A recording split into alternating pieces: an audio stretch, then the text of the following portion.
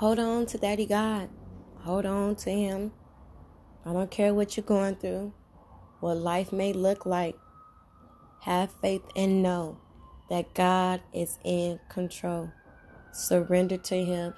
Father God, whatever emergency services is needed right now, pray for those individuals and pray for the workers right now. In Jesus Christ, have your way. Protect and cover and bless whoever is in need of that emergency service. In Jesus' name I pray, amen.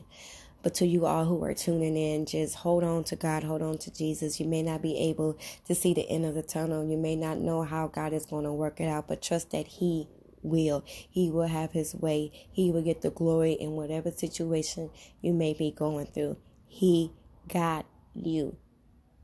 Have faith and hold on and lean on those that God has connected you with. Some of those individuals already know. They're already going in and praying for you. But for your sake, for your peace, for your physical comfort, lean on them.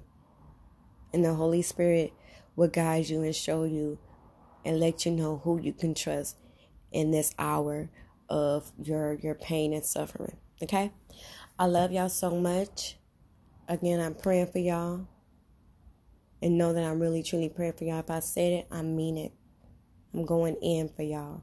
Sometimes I get attacked because of the things that, I be interceding about. And, it comes with the territory. I ain't worried. I ain't scared, I be frustrated, though. I be angry sometimes because the enemy, sometimes he doesn't let up. But I know that God got it. He got me and He got y'all and whoever else I be praying for. But I love y'all so much. And again, just hold on. Don't let God go. Don't allow what you're going through. Don't allow the time that you're waiting for Him to show up in the way that you can see Him to cause you to drift away and to walk away from God.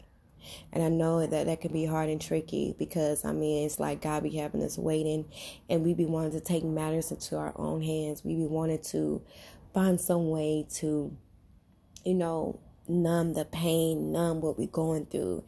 And instead of leaning on Him and trusting Him, we'll find some kind of way to distract ourselves. And most times it's not in a good with manner, behavior, with good things. Sometimes it's destructive things that we use to try to numb and distract us from what we're going through. But I pray in the name of Jesus Christ that He send you a support system that can help you to endure whatever situation that you're going through. I love y'all. My heart is heavy. And I'm going in to my intercessors and prayer warriors who are listening. It's time to go to go on a fast. It's getting heavy. Though the month of October would be lots of miracles and blessings and great things like that. But this is one of the months where it's a lot of demonic activities that goes on. Okay? And we ain't going to be focused on the demonic activities. We're going to focus on Jesus Christ and the power of God. All right? I love y'all. I'll talk to y'all soon if God is willing.